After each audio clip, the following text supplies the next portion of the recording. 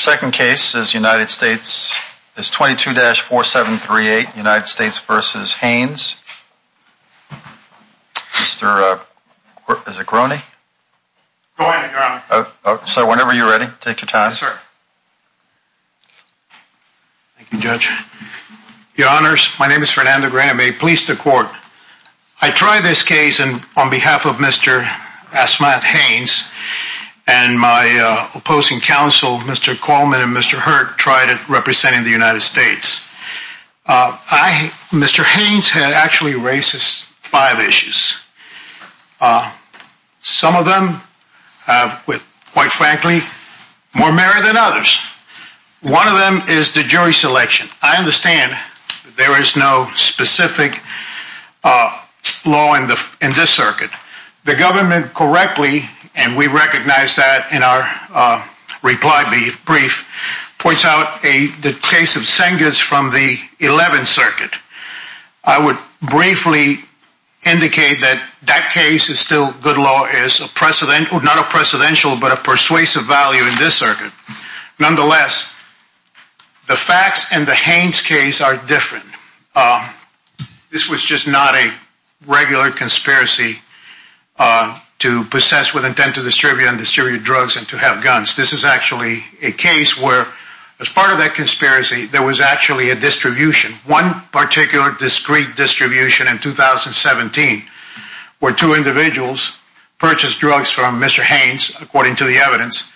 One of them, they actually injected the heroin. One of them died, and the other one was injured.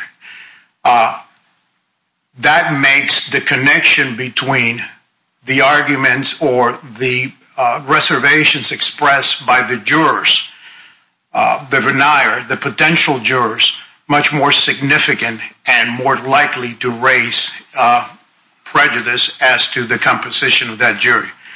What should have been done in this case, and I did not, quite frankly, ask for it, was what generally is done in either death cases or actually death penalty cases, where an individualized voir dire is conducted or a jury questionnaire is submitted. I submit to the Court that none of the jurors who indicated that they had past experiences with overdose death in their families or close friends, or none of the jurors who indicated that they had a problem or that they thought they had a problem being fair and impartial as to my client during the trial were actually in panel. Nonetheless, it's hard to get the genie back into the bottle or the toothpaste back into the tube once that has been opened. So that is the first issue. Mr. Haynes requested prior to the selection of the jury. You objected after the fact, didn't you? No, sir. I objected prior to the impanelment of the jury. You objected prior to the impanelment, but you objected after the events that you're complaining of, that the comments that were made during the course of the general voir dire. That's what you were complaining of. People answering questions truthfully, asked by Judge Jackson. Correct. About their own experiences.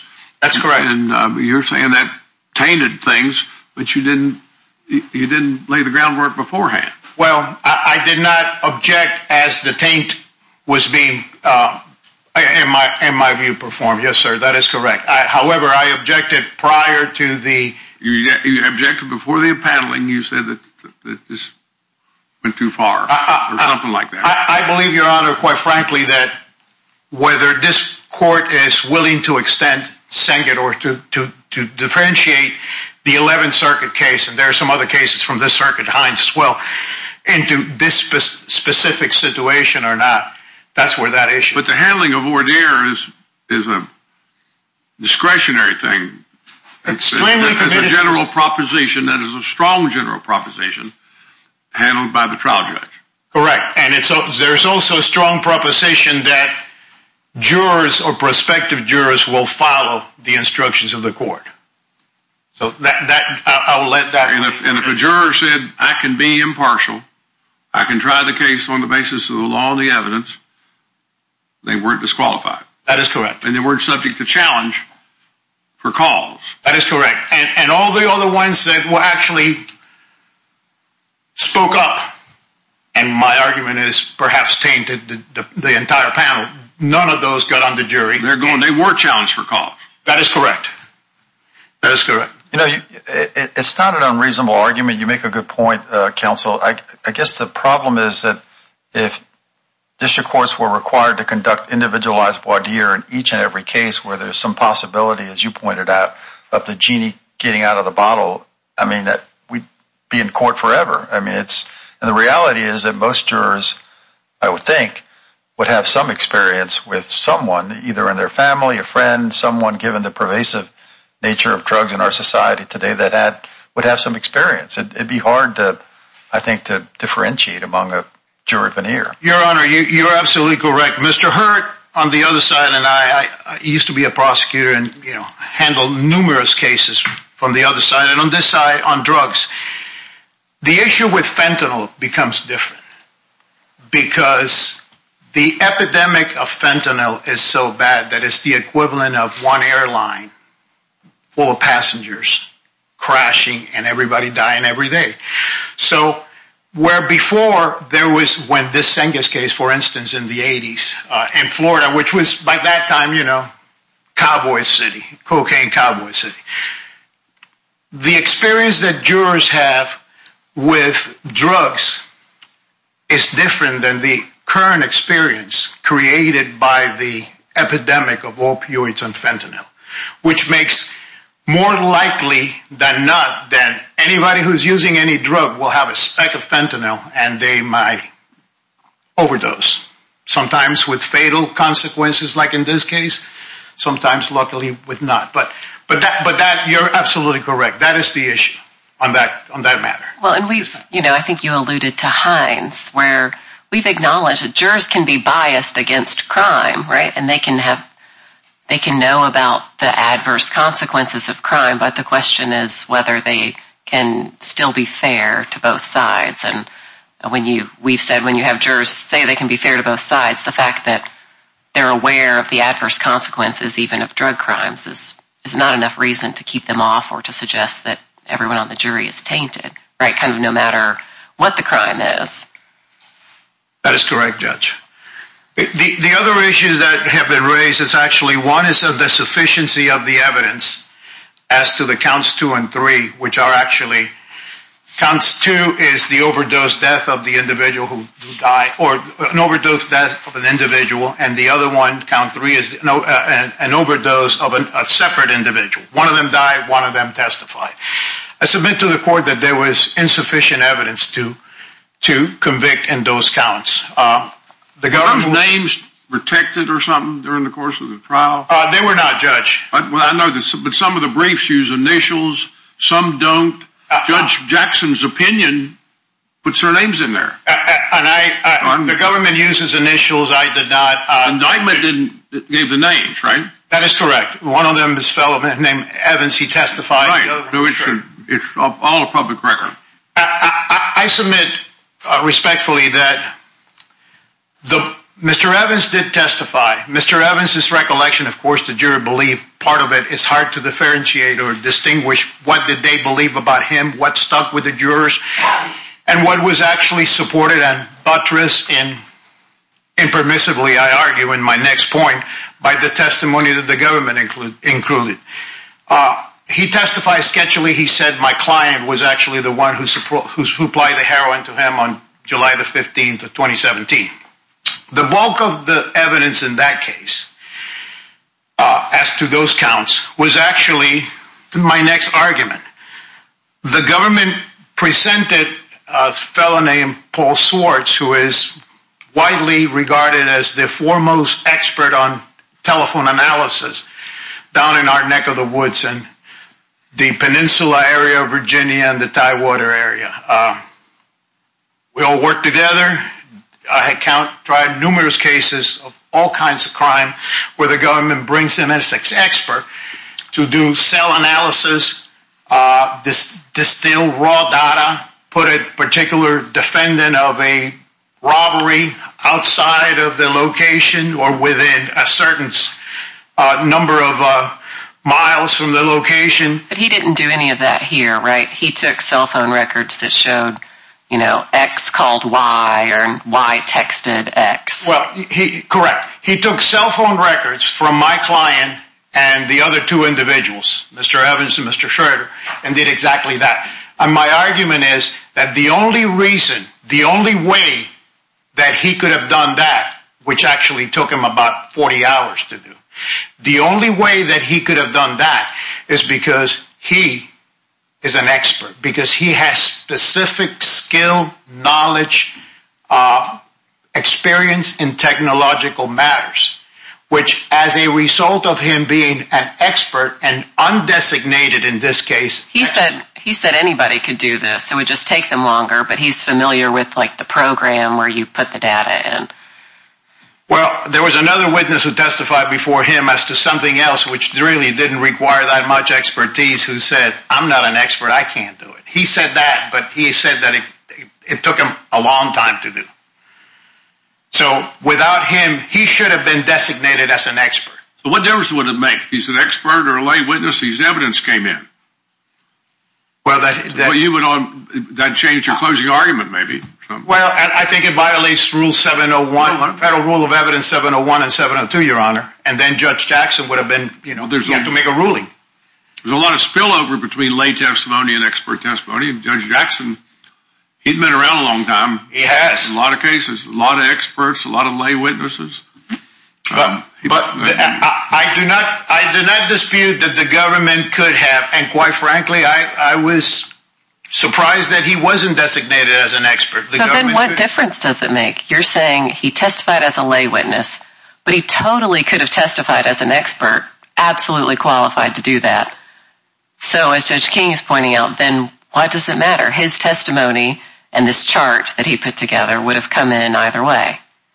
In one way, as an expert, the jury might be inclined to believe him even more, right, to credit his testimony even more because he's an expert. But the government didn't get that. They just got a lay witness. Well, that's true. We can't speculate to that, but that things should, the rule is there for a reason. I thought that would help you, that you could argue, he has no more qualifications than anybody else in the courtroom. An expert supposedly does. That's the reason they call him an expert. I would think calling him a lay witness would be helpful to the defendant. Sometimes, leans toward the defendant anyway. On this side of the table, we've got an expert, a guy with a three-piece suit that comes from 100 miles away. Charges a lot, but you're correct. He could have, he would have been able to testify that as an expert, but he wasn't. So maybe you're just quibbling then. The last two arguments, Your Honor. I don't blame you. I mean, I appreciate your work. I am quibbling. I think that I was surprised. Everybody should be surprised. And I think that, the weight in what he did is he got that raw data that nobody else could have. It was introduced. We admitted to the raw data because without the analysis, that's what it is. Just numbers that nobody can understand. And that's the reason why he should have been qualified as He's like a summary witness. He was a summary witness for something that was not testified to, were documents that were actually analyzed. Well, Judge Jackson said he's just talking about the facts that are already there.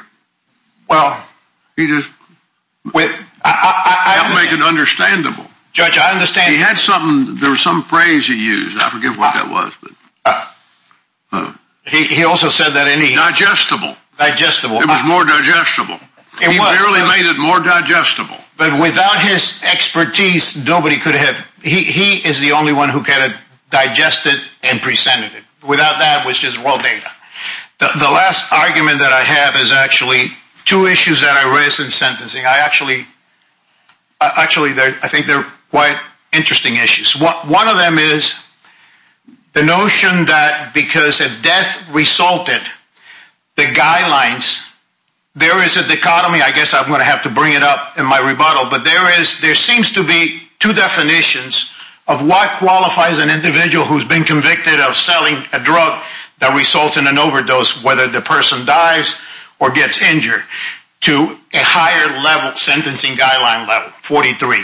The guidelines say that is a similar offense. The statute says a prior felony conviction, a prior felony drug conviction. And that is the distinction that my colleagues on the other side of the government are making. Because a prior felony drug conviction under the sentence, the 21 U.S.C.A. 41 A1B, deals with, it's a felony drug offense. That elevates the sentencing guideline to a level 43. The sentencing guidelines itself says the individual has to have sold a drug which resulted in death or serious bodily injury and has been convicted of a previous similar offense. A previous similar offense is actually a similar offense. And if your honors go to the sentencing guidelines, this section, the sentencing guidelines section itself talks about offenses dealing with manufacture, distribution, or possession with intent, which my client had been convicted of a previous drug offense for possession, which wouldn't qualify either A, under the statute, or B, under the sentencing guidelines. Well, we had cases, they may all be unpublished, I don't know, where we said a similar offense is a felony drug offense. And this year, the Sentencing Commission agreed with us and changed the guidelines to clarify that. And now the guidelines say that serious, or similar offense means felony drug offense, as defined in 21 U.S.C. 802. Your Honor, in closing, for now, I will say that the government, and I think this court previously, and the government both relied on the Johnson case from the Sixth Circuit and on the Davis case from the Sixth Circuit as well.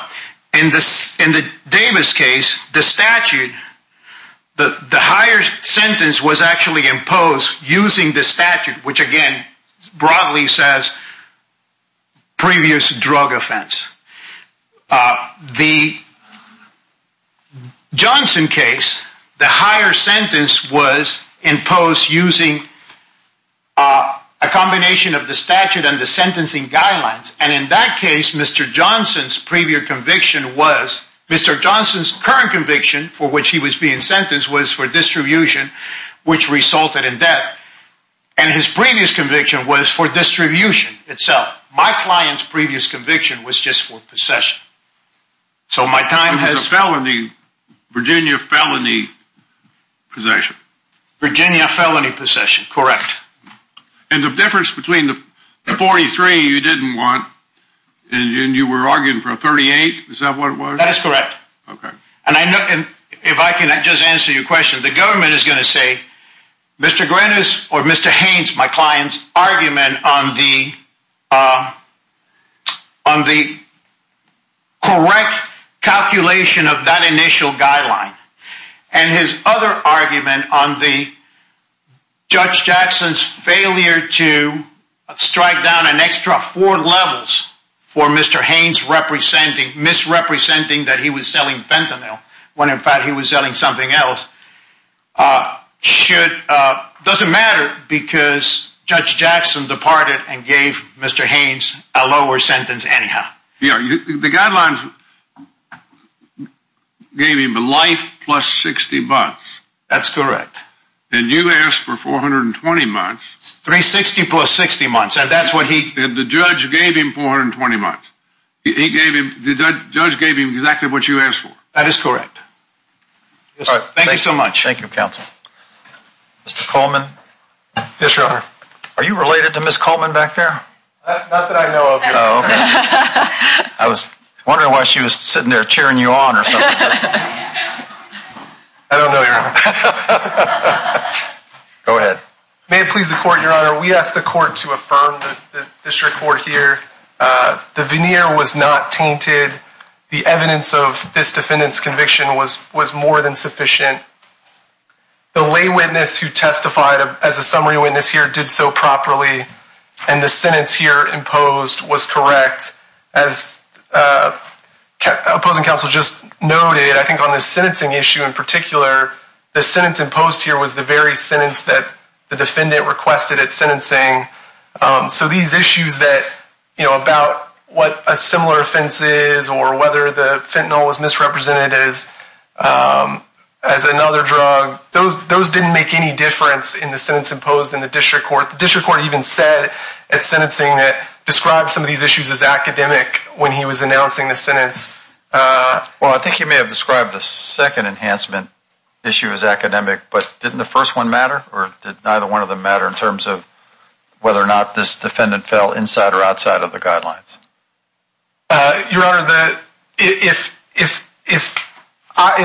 the defendant was enhanced for misrepresenting fentanyl, then his guideline range would have been life plus 60, and so it would have made no difference. Even if, for instance, if the base offense level was 38 because of this issue about whether there was a similar offense, if you had taken the other enhancements in play and then you add the four levels for the misrepresenting fentanyl, you would still be over and it would be life plus 60. So I don't think it impacted in any meaningful way the sentence imposed by the district court. But in any case, I think the district court was correct that it was a similar offense. I would start with that particular issue, Your Honor. The district court looked at how this court has cited the Sixth Circuit's opinion in Johnson, which explained that the language in the guidelines were synonymous to felony drug offense as that term is defined in Title 21. And that term would certainly capture here. This defendant had a prior conviction for a felony drug offense, felony possession of cocaine, Your Honor. And this court has cited Johnson favorably in an unpublished opinion, as the court noted, as recently as this year for this exact point about how 2D1.1 is really a guideline provision that is keyed off of the statute and that the base offense levels come from that statute, and that the court ought to look at the history of that provision and how it's put together. And I think that the court is also right to point out that this provision has changed with the recent guideline provision. Now it says it's a serious drug felony, which has a different definition. But the provision in effect at the time of this sentencing certainly would have captured the conduct that this defendant had as a prior drug felony. On the question of the fentanyl misrepresentation, I think the court made a lengthy factual finding here about how the defendant was cutting drugs with fentanyl in order to make them more profitable, and that there was a recorded call where the defendant discussed doing exactly that, and that there was a search warrant done of the defendant's residence at the time of his arrest, and they located separately bagged quantities of heroin and fentanyl, and then a mirror on a coffee table in the living room with a razor blade and residue from both heroin and fentanyl in it. And I think that the district court was right to enhance the defendant on that particular issue as well. Unless the court has any questions about the sentencing issues. Well, but there's no direct evidence that the particular baggies that were distributed to these two defendants was in fact laced with both heroin and fentanyl, right? You have to sort of make an inferential sort of leap, not a leap, but you have to look at the circumstantial evidence and come to that conclusion. Is that fair? That's fair, Your Honor. I think it is circumstantial. There's a lot of circumstantial evidence here, though. You have a series of controlled purchases from this defendant. All of the drugs are cut with various different kinds of drugs. You have the defendant discussing cutting the drugs in order to make them more profitable, to stretch the product.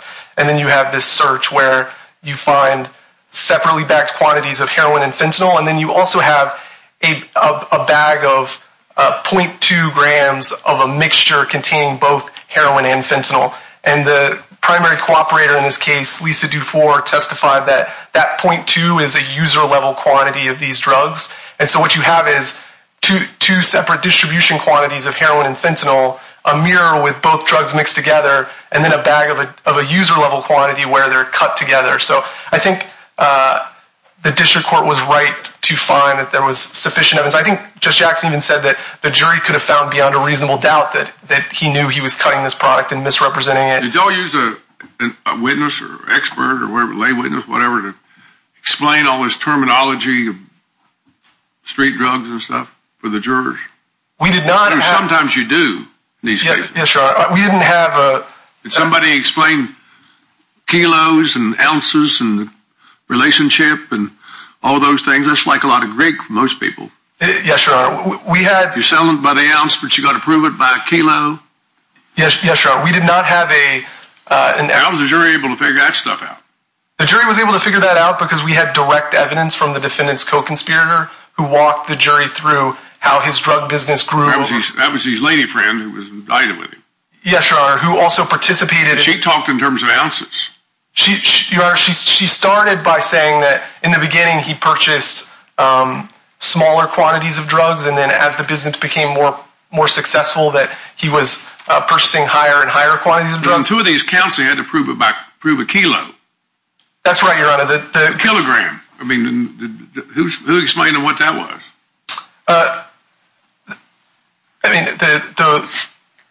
The primary co-conspirator testified that the defendant was purchasing multiple ounces per week for, I think, the year leading up to his arrest, which would certainly exceed the 1 kilogram threshold, and the jury could rely on what that person testified to in court about the drug weight. We also had an informant who testified that he purchased drugs on a regular basis, almost every day for a period of years from the defendant, and described the quantities of those drugs. Just the purchases that informant made alone would be close to a kilogram of heroin, if not in excess of it. Your colleague on the other side, if I recall correctly in his brief, and this is related to Judge King's question, did make an argument, I think, that even though this expert, I keep calling him an expert, Mr. Schwartz, or lay witness, primarily talked about the summary of the calls, there was at least one reference to his interpreting coded language that the drug conspirators would use. I mean, that's expert testimony. Wouldn't you agree? You're right. I'm aware of authority from this court that talks about interpreting calls. I think Judge Jackson was very careful to police that all that Mr. Schwartz was doing in this particular case was piecing together the contacts between our victims and the defendant here. But did he do it in every case? That's not what he does in every case, Your Honor. No, I mean here. Okay. I mean, did it happen? I mean, wasn't there some testimony, albeit brief, about what certain coded language meant in this case? If there was, Your Honor, I'm not aware of any objection that was made in the district court at the time to object to what he had testified to in that particular issue. Well, how's the jury supposed to understand the straight language? That's what. Your Honor, I thought you usually got somebody up there to explain it to them. Well, I mean, it's my recollection that a kilogram is 35 ounces. Did anybody ever tell them that? Your Honor, the co-conspirator, Ms. Dufour, she testified as to the amount of ounces in a kilogram when she was on the stand. I think she was asked on cross-examination, as I recall, that very question. Because of her familiarity with the drug business and knowing, how many ounces are in a kilogram, she was able to answer that question and explain that to the jury on this particular point. And to get back to this question from the court about Mr. Schwartz, I think really the question for... Well, just so you say you don't remember it, but the specific language was some reference to Purina, puppy, chow, or chew, or chi, or something or other, and that really meant hardcore drug, or hardcore Henry, which is another coded phrase for drugs, and that's sort of what I'm getting at. Yes, Your Honor. They were texting back and forth using veiled language in the text messages, and those text messages directly precede the purchase of fentanyl and acetafentanyl that led to the overdose of Sean Schroeder and Ian Evans. But Mr. Schwartz wasn't saying that. In some cases the court has objected to having someone testify as a lay witness and say, when they talk on this jail call, they really mean this, without having proper predication to do that. That's not what Mr. Schwartz was doing here. He was simply a summary witness to summarize the voluminous phone records between the victims and the defendant here that lead up to the overdoses in question. And then the government argued in closing, that the jury should look at those messages because there are contacts that lead up to, this particular drug purchase and then the overdose in question. And And I don't know if the court has questions about the veneer issue. I'm happy to address that if the court does. But unless the court has any other questions, that's all I have, Your Honor. All right, thank you, Mr. Coleman. Bernie? Thank you, Judge. Your Honors, I'd like to address the last two issues that I originally addressed, and I hope that they're important enough that they can make it into some sort of opinion, not in a footnote, but even if it is, we'll welcome it. As to the enhanced guideline, we briefed that issue here somewhat at page 45, beginning of page 45 of our brief, and actually in the joint appendix in a objection to the calculation of the sentencing guidelines at page 977. And when we were arguing it, we made our argument, and Judge Jackson said, I understand what your argument, but the Fourth Circuit is going to certainly have to take the view and expand the definition of similar offense. Judge Rushing says that it has. If it has, I would ask the court to consider this argument and determine whether that's exactly the precedent that you have set. As to the other four-level enhancement, I think the government is mixing apples and oranges. That also has been briefed beginning at page 49 of our initial brief, and at joint appendix 977, the objection. This is a case where the distribution of fentanyl that killed that individual and injured the other one happened in July of 2017. The search warrant that Mr. Coleman is talking about didn't happen until November the 5th of 2020. When what the government relied on, at trial, and in the sentencing hearing, to apply this four-level enhancement, it's in my brief and it's on the transcript, is actually a conversation between a confidential informant that they flipped. It's a guy who was buying pills for my client's stepmother. I'm sorry, isn't the testimony of the victim who survived enough? He said, we went to buy heroin, that's all we wanted. We asked for heroin. We got the wrong stuff. And then his friend, and he said we didn't do any other drugs from any other place that night. And then his friend died of fentanyl. So doesn't that suggest that the defendant sold them fentanyl mixed in the heroin? I would answer Your Honor's specific question. It does. However, the enhancement is for knowingly misrepresenting. Right, which is why he said they sold us the wrong stuff. That's not what we asked for. He misrepresented it.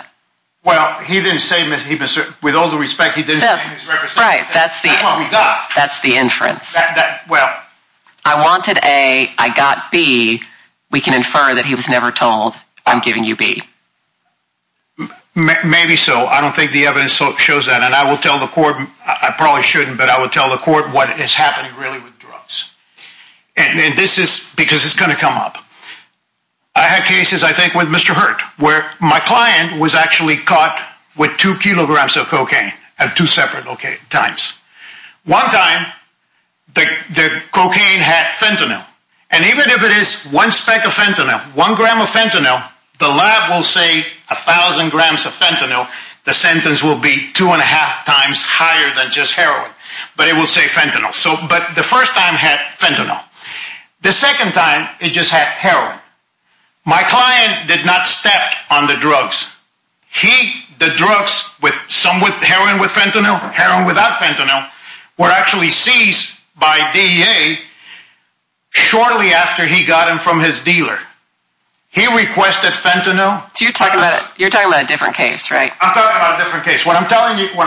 So here we have the victim who survived says, I wanted heroin, but my friend died from fentanyl. And then there's other evidence that supports the idea that this defendant knew how to cut drugs, was interested in stretching his heroin, et cetera, that you say may be from a different time or a few months later or whatever, right? That's correct. Okay. But what actually the government argued and what the government used to support their position for the application of this enhancement was a conversation between my client and one of the CIs where they were talking about cutting pills not heroin, not hard drugs, pills. And actually, they had the conversation, and they had the drug certificate of the sale that took place that time. And it was heroin, no fentanyl. Thank you. Thank you, counsel. Mr. Courtney, I see that you're court appointed. I appreciate your taking the appointment. And we always appreciate court appointed lawyers coming into court and quibbling with us about really important issues and making these cases much more digestible. And you've done that on behalf of your client today. So I want to thank you. Thank you for that. We'll come down and greet counsel and then take a short recess before moving on to our third and final case.